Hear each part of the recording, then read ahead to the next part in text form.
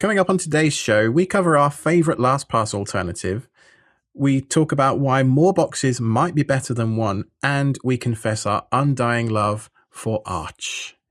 I'm Alex. And I'm Chris, and this is Self-Hosted 39.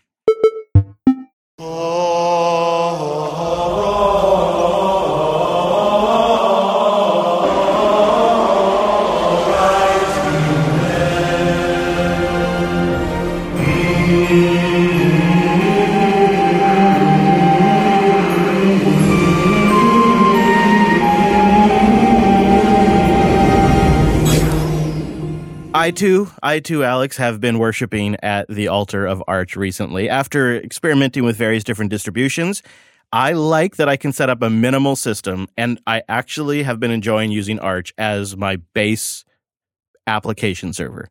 I don't run apps directly on Arch, but in containers or VMs, I find it to be a fantastic platform. Been doing it for a while now. This comes hot off the heels of this week's Linux Unplugged, where I think it's fair to say you got on your soapbox and preached the Arch gospel, huh? I don't know. I think what I got on my soapbox about was it's become kind of a joke or a meme. Oh, Arch users, people are just trying to flex and talk about how elite they are. When the reality is that's not it at all. I simply just want something that makes it really quick to get software deployed or up and running and maybe have the most minimal Linux installed before I run an application. And I find it great for that without sort of all of the upfront work that something like Gentoo or Linux from scratch takes. Hey, bro. I run Arch, by the way. Yeah. Well, that's kind of how it started.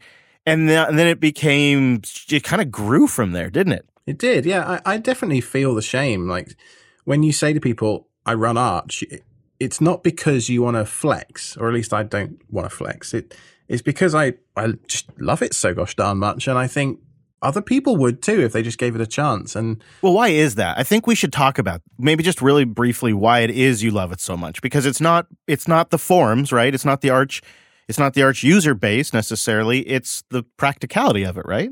It is. I am one command away from pretty much any piece of software that I want. Yay-S everything literally is, the AUR is Arch's secret sauce. Think of anything. Think of a custom kernel. VFIO stuff is pretty complex to get into. There is a custom kernel already compiled, or there's a package build to compile a custom kernel already there for you, ready to go. You want some esoteric piece of software that on Ubuntu would be a PPA, or on Fedora would be a Copper repo. I don't have to worry about any of that. It's just yay-S install and off you go. And besides that, as a new user, when I was getting into Linux in 2013, 14 sort of time period, the Arch documentation is just the best around, and it's crowdsourced. It's not always completely accurate and always completely totally up to date, but it's good enough that even an idiot like me can pick it up and get going when I knew basically nothing. And at that point, that was when Arch had just transitioned to Systemd. So I kind of credit Arch and Systemd and Docker as being the three kind of pillars of what got me into Linux and being able to get me over that initial new user, not knowing what I'm doing hump. Those three things together, for me, were just game-changing.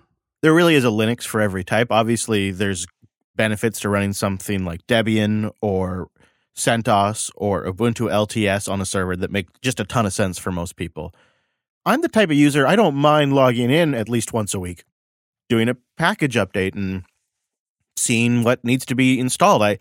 I don't always have time for that. I don't always get to do it weekly, but I generally am able to do it at least once a month, if not twice a month. And that seems to be all it's taken for me to keep these systems up and running. And the benefit that I get from a self-hosting standpoint is my operating system is continuously updated. I don't have this event that comes up every few years where I kind of brace myself and do this massive upgrade. Instead, I take my medicine kind of on a weekly basis, and it kind of stretches out the changes so that they're just more minor. They're more frequent, but they're more minor. I prefer that. And then when you add something like Alex was saying, the AUR, with the package management system, I can get something up and running in moments on Arch that would take a bit of fiddling around, maybe adding a package repository, following a guide to add the keys and all that kind of stuff, to a machine, and then I have the joy of watching that repo go by every time I do an apt update or a DNF update, and not a huge fan of that system. It works, and for some people it works really well. For me, I just like to have it all integrated with a single package manager, single set of updates that I do, and it's always guaranteed to be, at least close to guaranteed, I should say, the latest version when I install something. So I know the security stuff's taken care of, the feature stuff that I've been reading about online, I know it's already landed. And then anything that's more complex than a basic system level tool, I'm already loading in a container anyways. And those are often based on Alpine or Ubuntu, etc. And it kind of doesn't really matter what the host OS is running as long as it's secure and up to date. I kind of view Arch a little bit like stock Android. You know, like on a Pixel phone or, well, not OnePlus anymore, but definitely on the Pixel phones. Like, it has no opinion. There's no opinionation really in how it does stuff. It just gives you stuff and lets you figure it out by yourself. And for that reason, it makes a really great minimum viable server. It also makes a really great workstation. It could make a great cloud box because you can only install very, very minimal numbers of packages. So from a security perspective, there's a smaller attack surface. The downside is that the industry, and I use air quotes around industry, in the cloud at least, does seem to be settling on Ubuntu, like if you look at market share and stuff like that. So you are kind of trailblazing your own path by going with Arch, but I would argue that what distro you run doesn't really matter that much anymore. I mean, I do feel pretty strongly that, you know, all my systems will just run Arch. You know, if it's a laptop or a desktop or whatever. But if it's a server, I'll probably put Ubuntu on it, even though everything we've just said, because it has Canonical behind it doing a bunch of testing, especially when it comes to ZFS and the licensing there. That's a tricky one, even on Arch. Just a bunch of stuff, bunch of testing and things like that mean that I don't run Arch absolutely everywhere, just most places. I have found that for the cloud, I'm sticking with Ubuntu LTS for the most part. I find that works really well.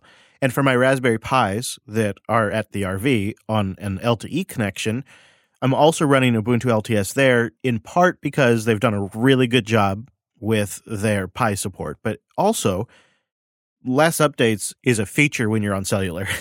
Yeah. And I'm already updating my laptop enough as it is. So there's those elements of it. But when I have an opportunity to run local physical hardware like I do here at the studio, it's all Arch. It works fantastic.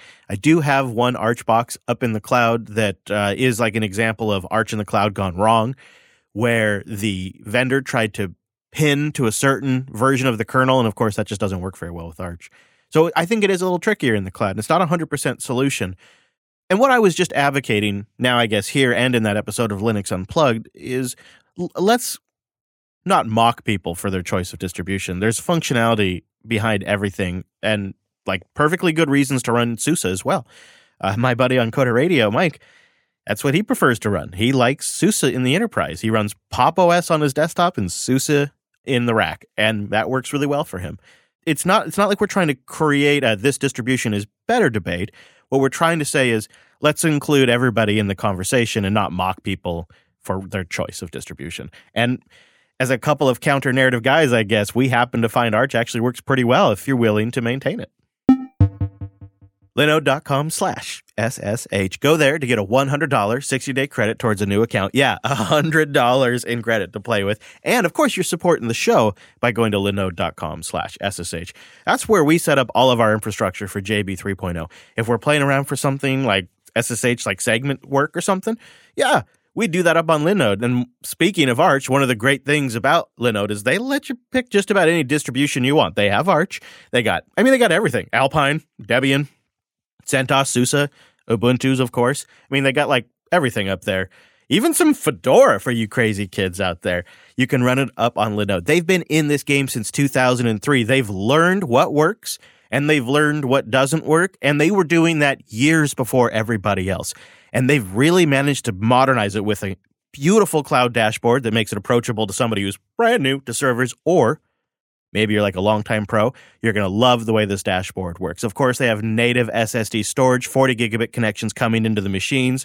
It's all super fast. And because they've been around since 2003, they've got some great locations. Like, think about that, right? They can leverage their experience, their relationships in a way that nobody else can because they've been in cloud computing before it was cloud computing. 11 data centers around the world. We got an email into the show from James.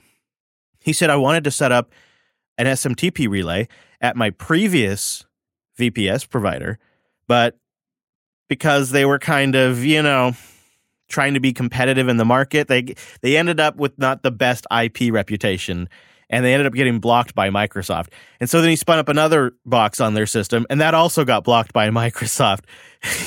And he's like, I couldn't even find them on any public blacklist, yet Microsoft just started blacklisting all of these IPs. So I decided I'd go over to Linode and try a Linode over there and support the show. So he goes to linode.com/SSH. He spins up a system on Linode, and he discovers, Linode has a policy where they block all SMTP-related ports by default. Oh, well, I guess I'll email support and see what they say. So he sends off a quick email to support. He gets a prompt response later, and they open up the ports, and everything is working perfectly. He goes, and then a few days later, I finally got a response from my original provider with some canned email that didn't help it at all. I replied to that. I got another canned email response, and that was it. I just gave up, and I'm moving everything over to Linode. They're genuinely just great. And I've gotten so many notes into the show that talk about Linode support. It's not an aspect I touch on a lot, but it really matters once you get up and running, especially if you've got some important infrastructure on there. So go check them out. Linode.com/SSH.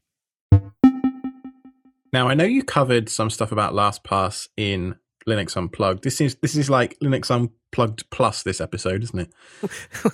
But LastPass have been doing some shenanigans with their free tiers and stuff. I think we've all been expecting this for quite a long time since they were acquired. Now, they are limiting the access to unlimited devices of one type. So to clarify what that means is you can access LastPass free on an unlimited number of computers or an unlimited number of mobile devices, but not both on their free tier. I say enough. I say that stinks.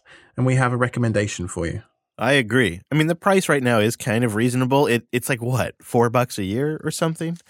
It's not outrageous for a year. I mean, but it stinks the way it's going about. And I agree. It's time to look at an alternative. And this is the self-hosted podcast. And I think both of us landed on Bitwarden pretty quickly. I have some trepidation here, though. Hold on a minute. I think LastPass is $27 a year. It's $2.25 a month billed annually. Oh, you're kidding me. Uh-huh. Oh, geez. Okay. Yeah, you're right. So that's not nearly the deal I thought it was. That's a bad deal. Especially when Bitwarden is only $10 a year. That's if you buy an annual plan.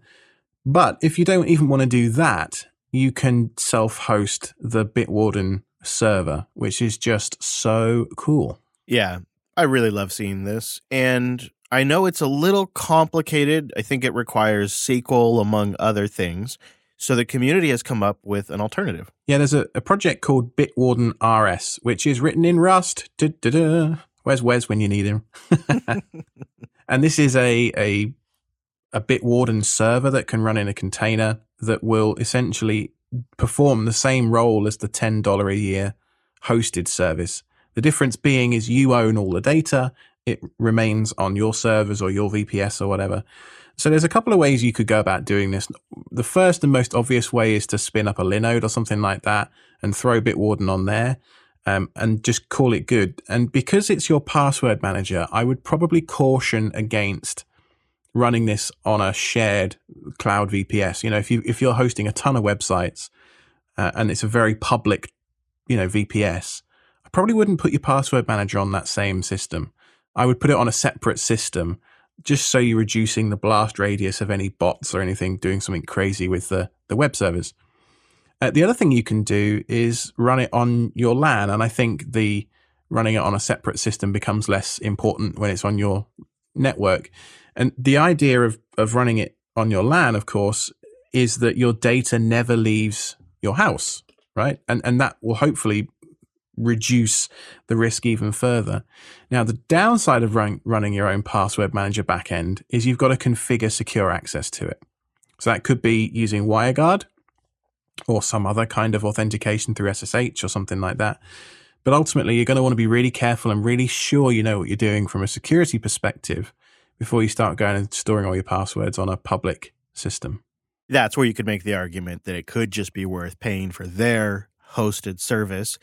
And this is where I'm currently experiencing my trepidation. I 100% know I could self-host it.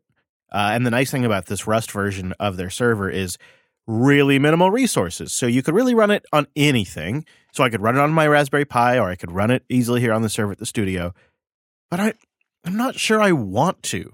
You know, there's something about the master password vault.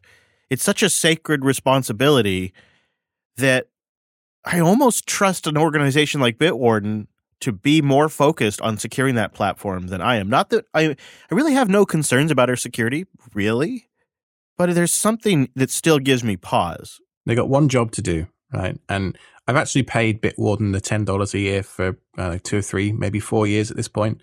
I've been very, very happy. It just does the job. I never have to think about it. All of the autofill stuff on Android and iOS just works fantastically well. You know, $10 is that kind of screw it amount of money when it's spread over an entire year. You know, it's less than $1 a month. And to just not have to worry about it and to just not have to think about it for, 80, 90 cents a month, that's worth it for me. It reminds me of why I kind of like supporting Nebu Casa and how supporting Nebu Casa goes into Home Assistant development and makes Home Assistant better.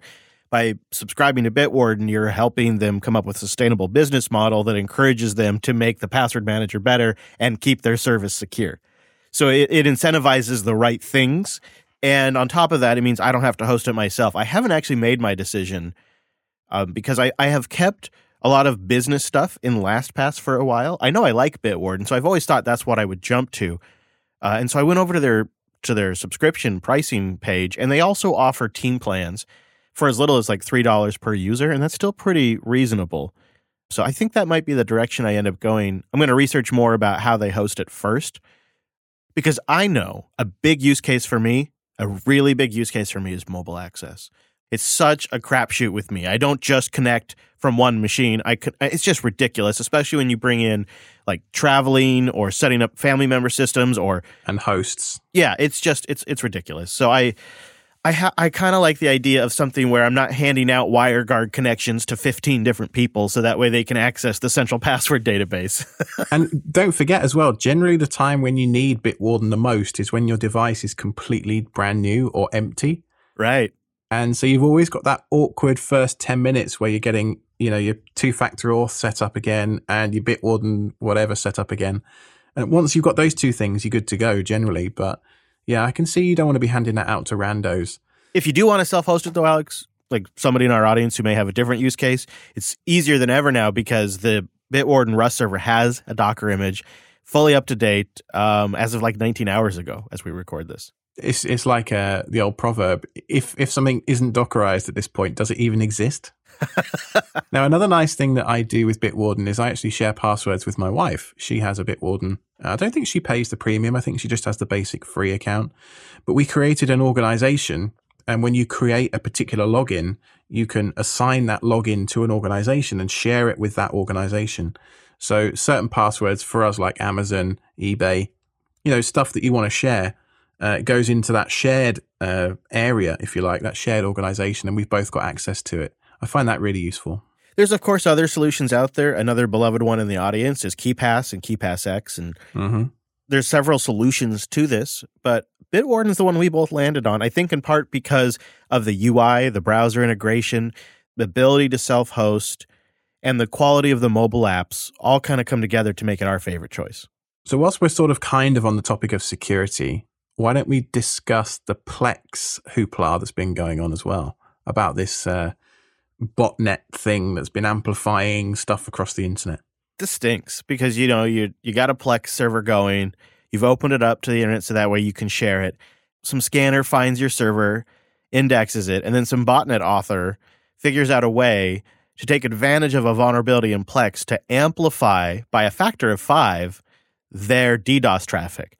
They kind of corral all of these different Plex installs together to kind of do this amplified attack against a single source. And it just happened the last week as we're recording this. NetScout said that there was a DDoS for hire service that recently turned misconfigured Plex media servers into amplifying attack servers. So it's just, Ruh-roh.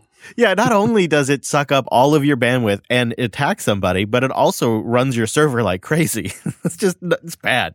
Yeah, and what really kind of, I don't want to use the word scared me, but I suppose so, gave me cause for a concern at least, was just opening port 32400, 32400 on TCP.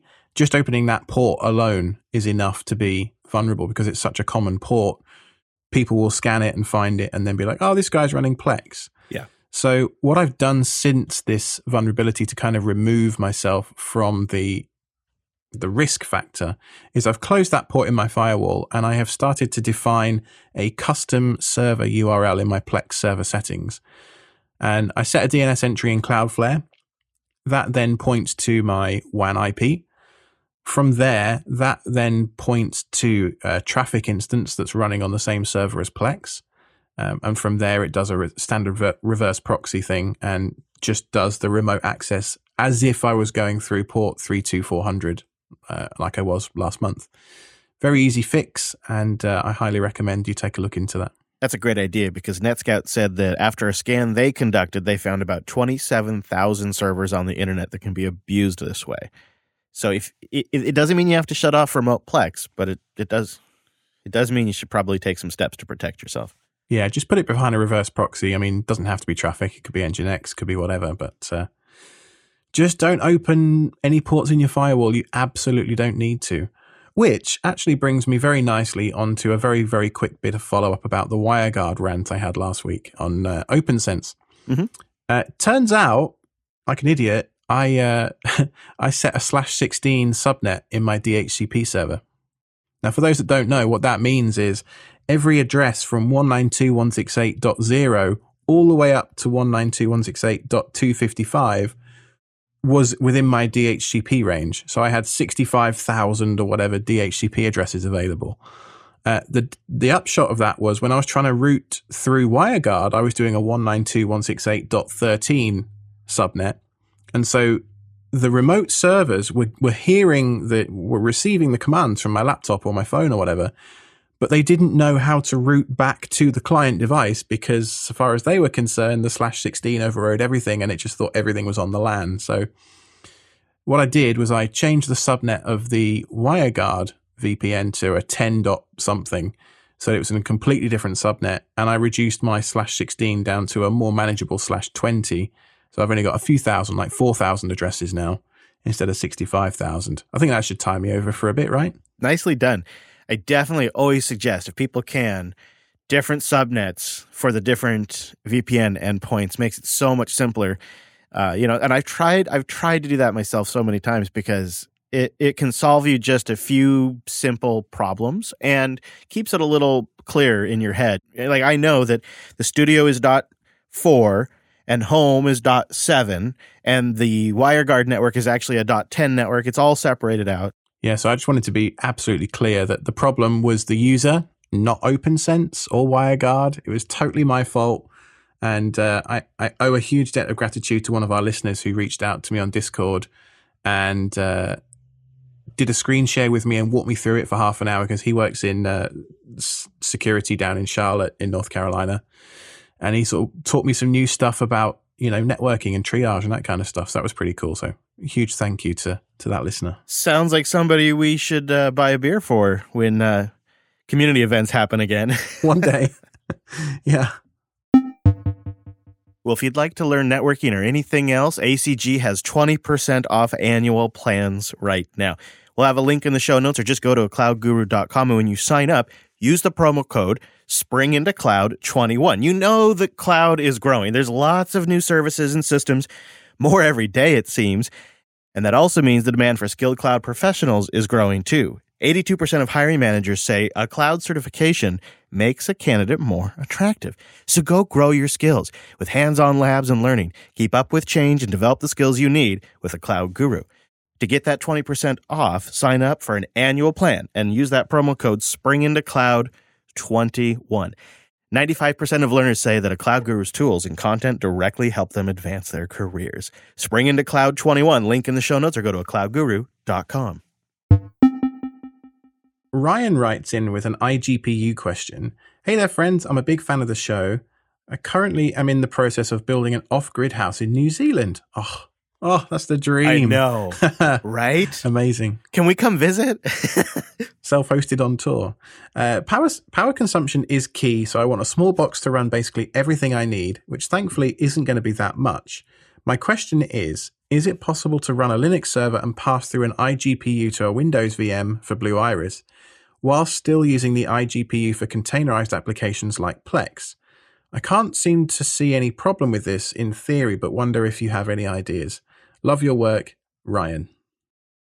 What do you think about this one? I have also contemplated, is there a way I can have my cake and eat it too when it comes to an iGPU and a low power system? I thought I'd solved this problem. I thought I had the answer.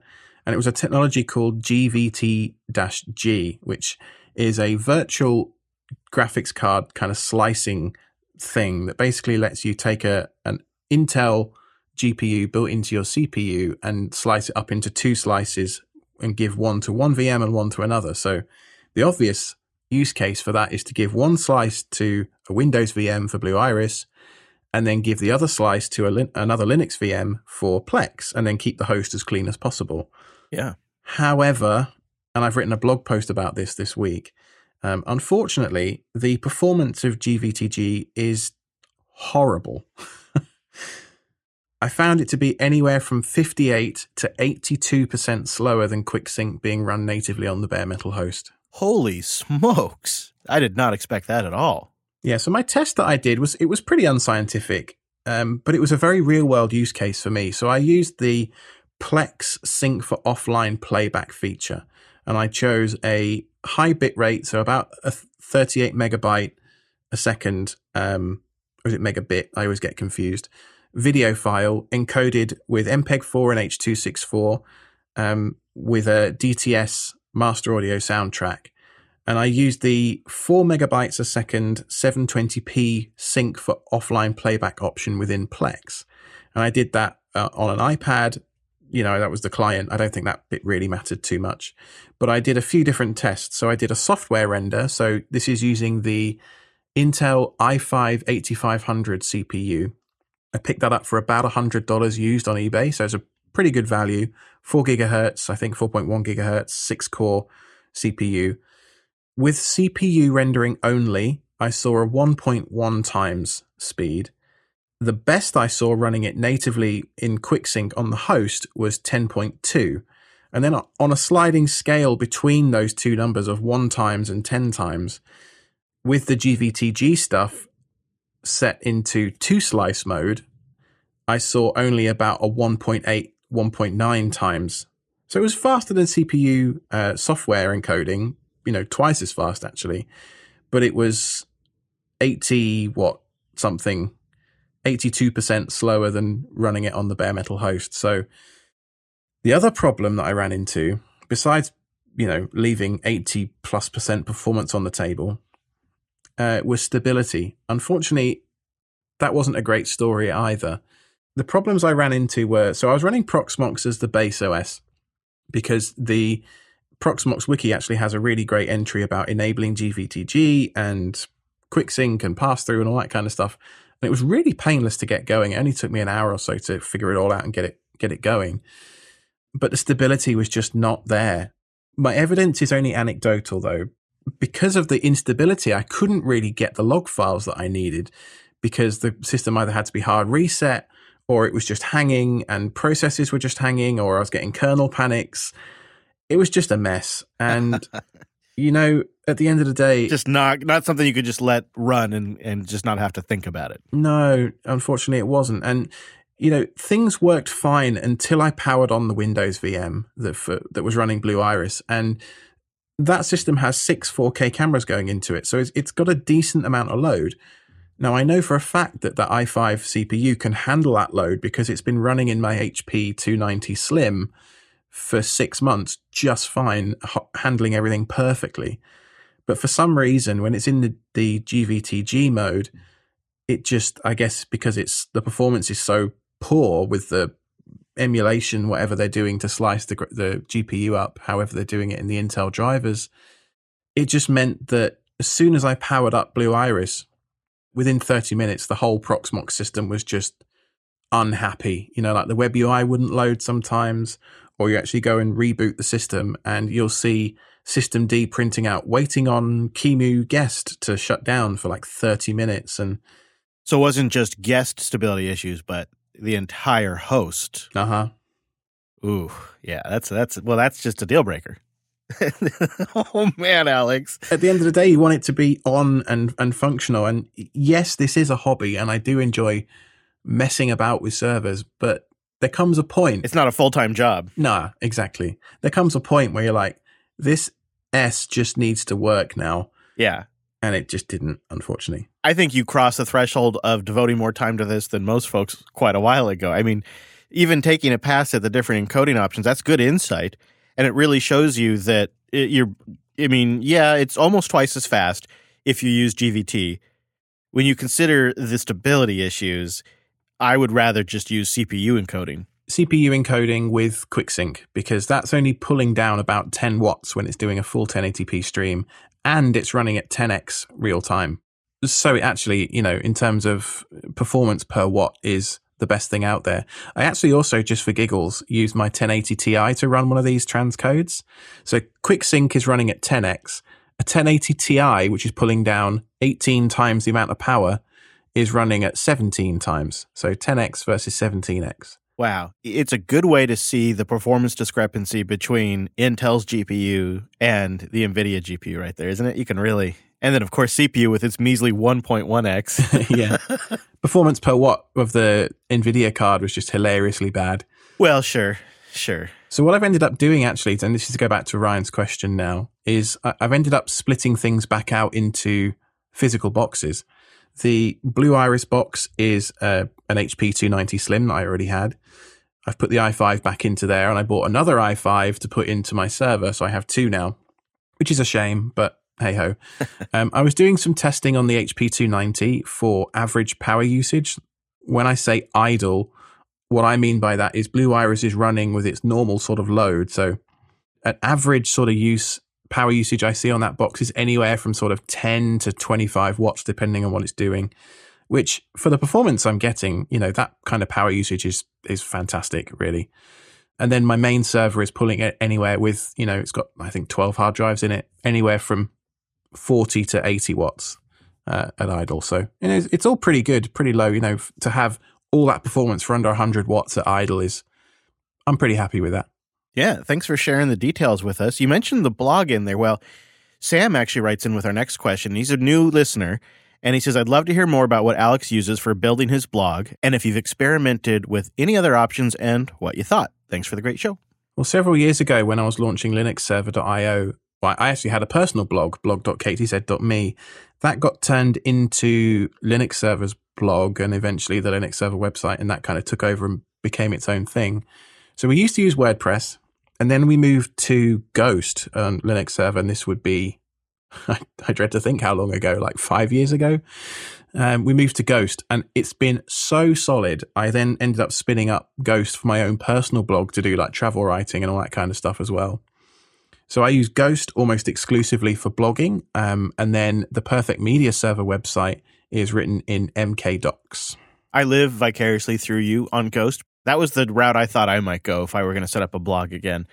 And I'm going to put a link to that in the show notes because I think that's worth checking out. Although they've changed their model a lot since I first originally found them. Now they seem like they're really focused on them hosting the blog. But you can still self-host and all that?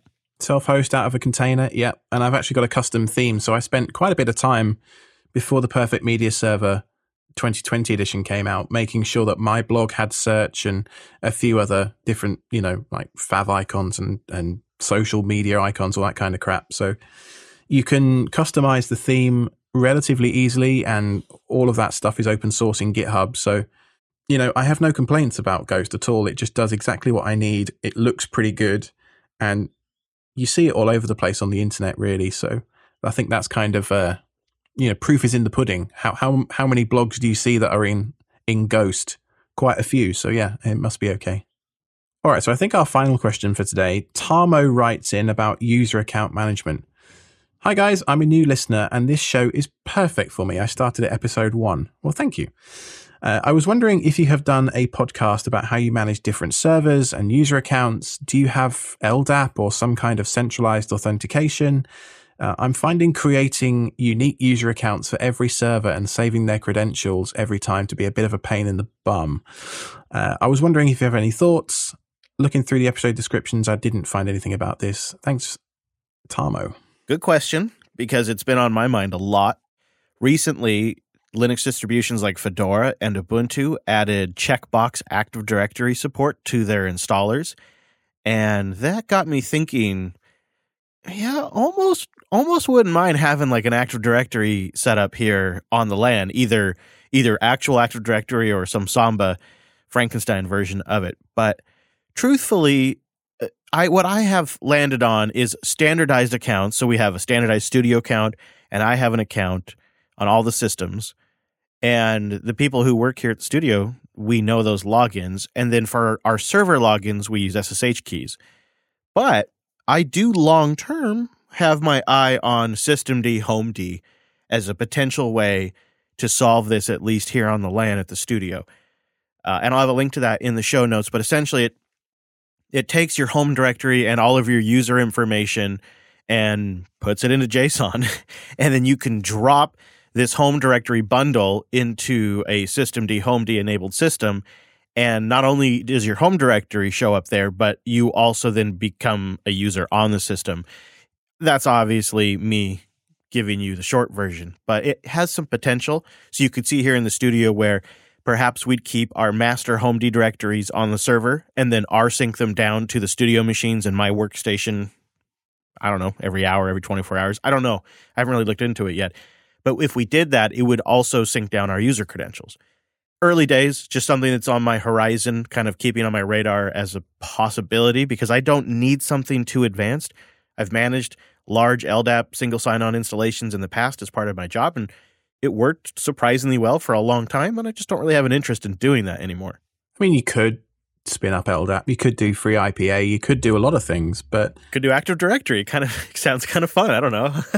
Yeah, but I don't know about you, but I've got to the point over the last decade where I'm managing so many different systems. Some of them are in different houses or different cloud providers or stuff like that, that having them sync back to a central authentication would just be so complicated. I've kind of got, I feel like, half decent at context switching between the different servers and knowing, oh, right, I don't have that particular setup on this one. And any files I do need to sync between various things, I have my NAS and I just mount that via Samba.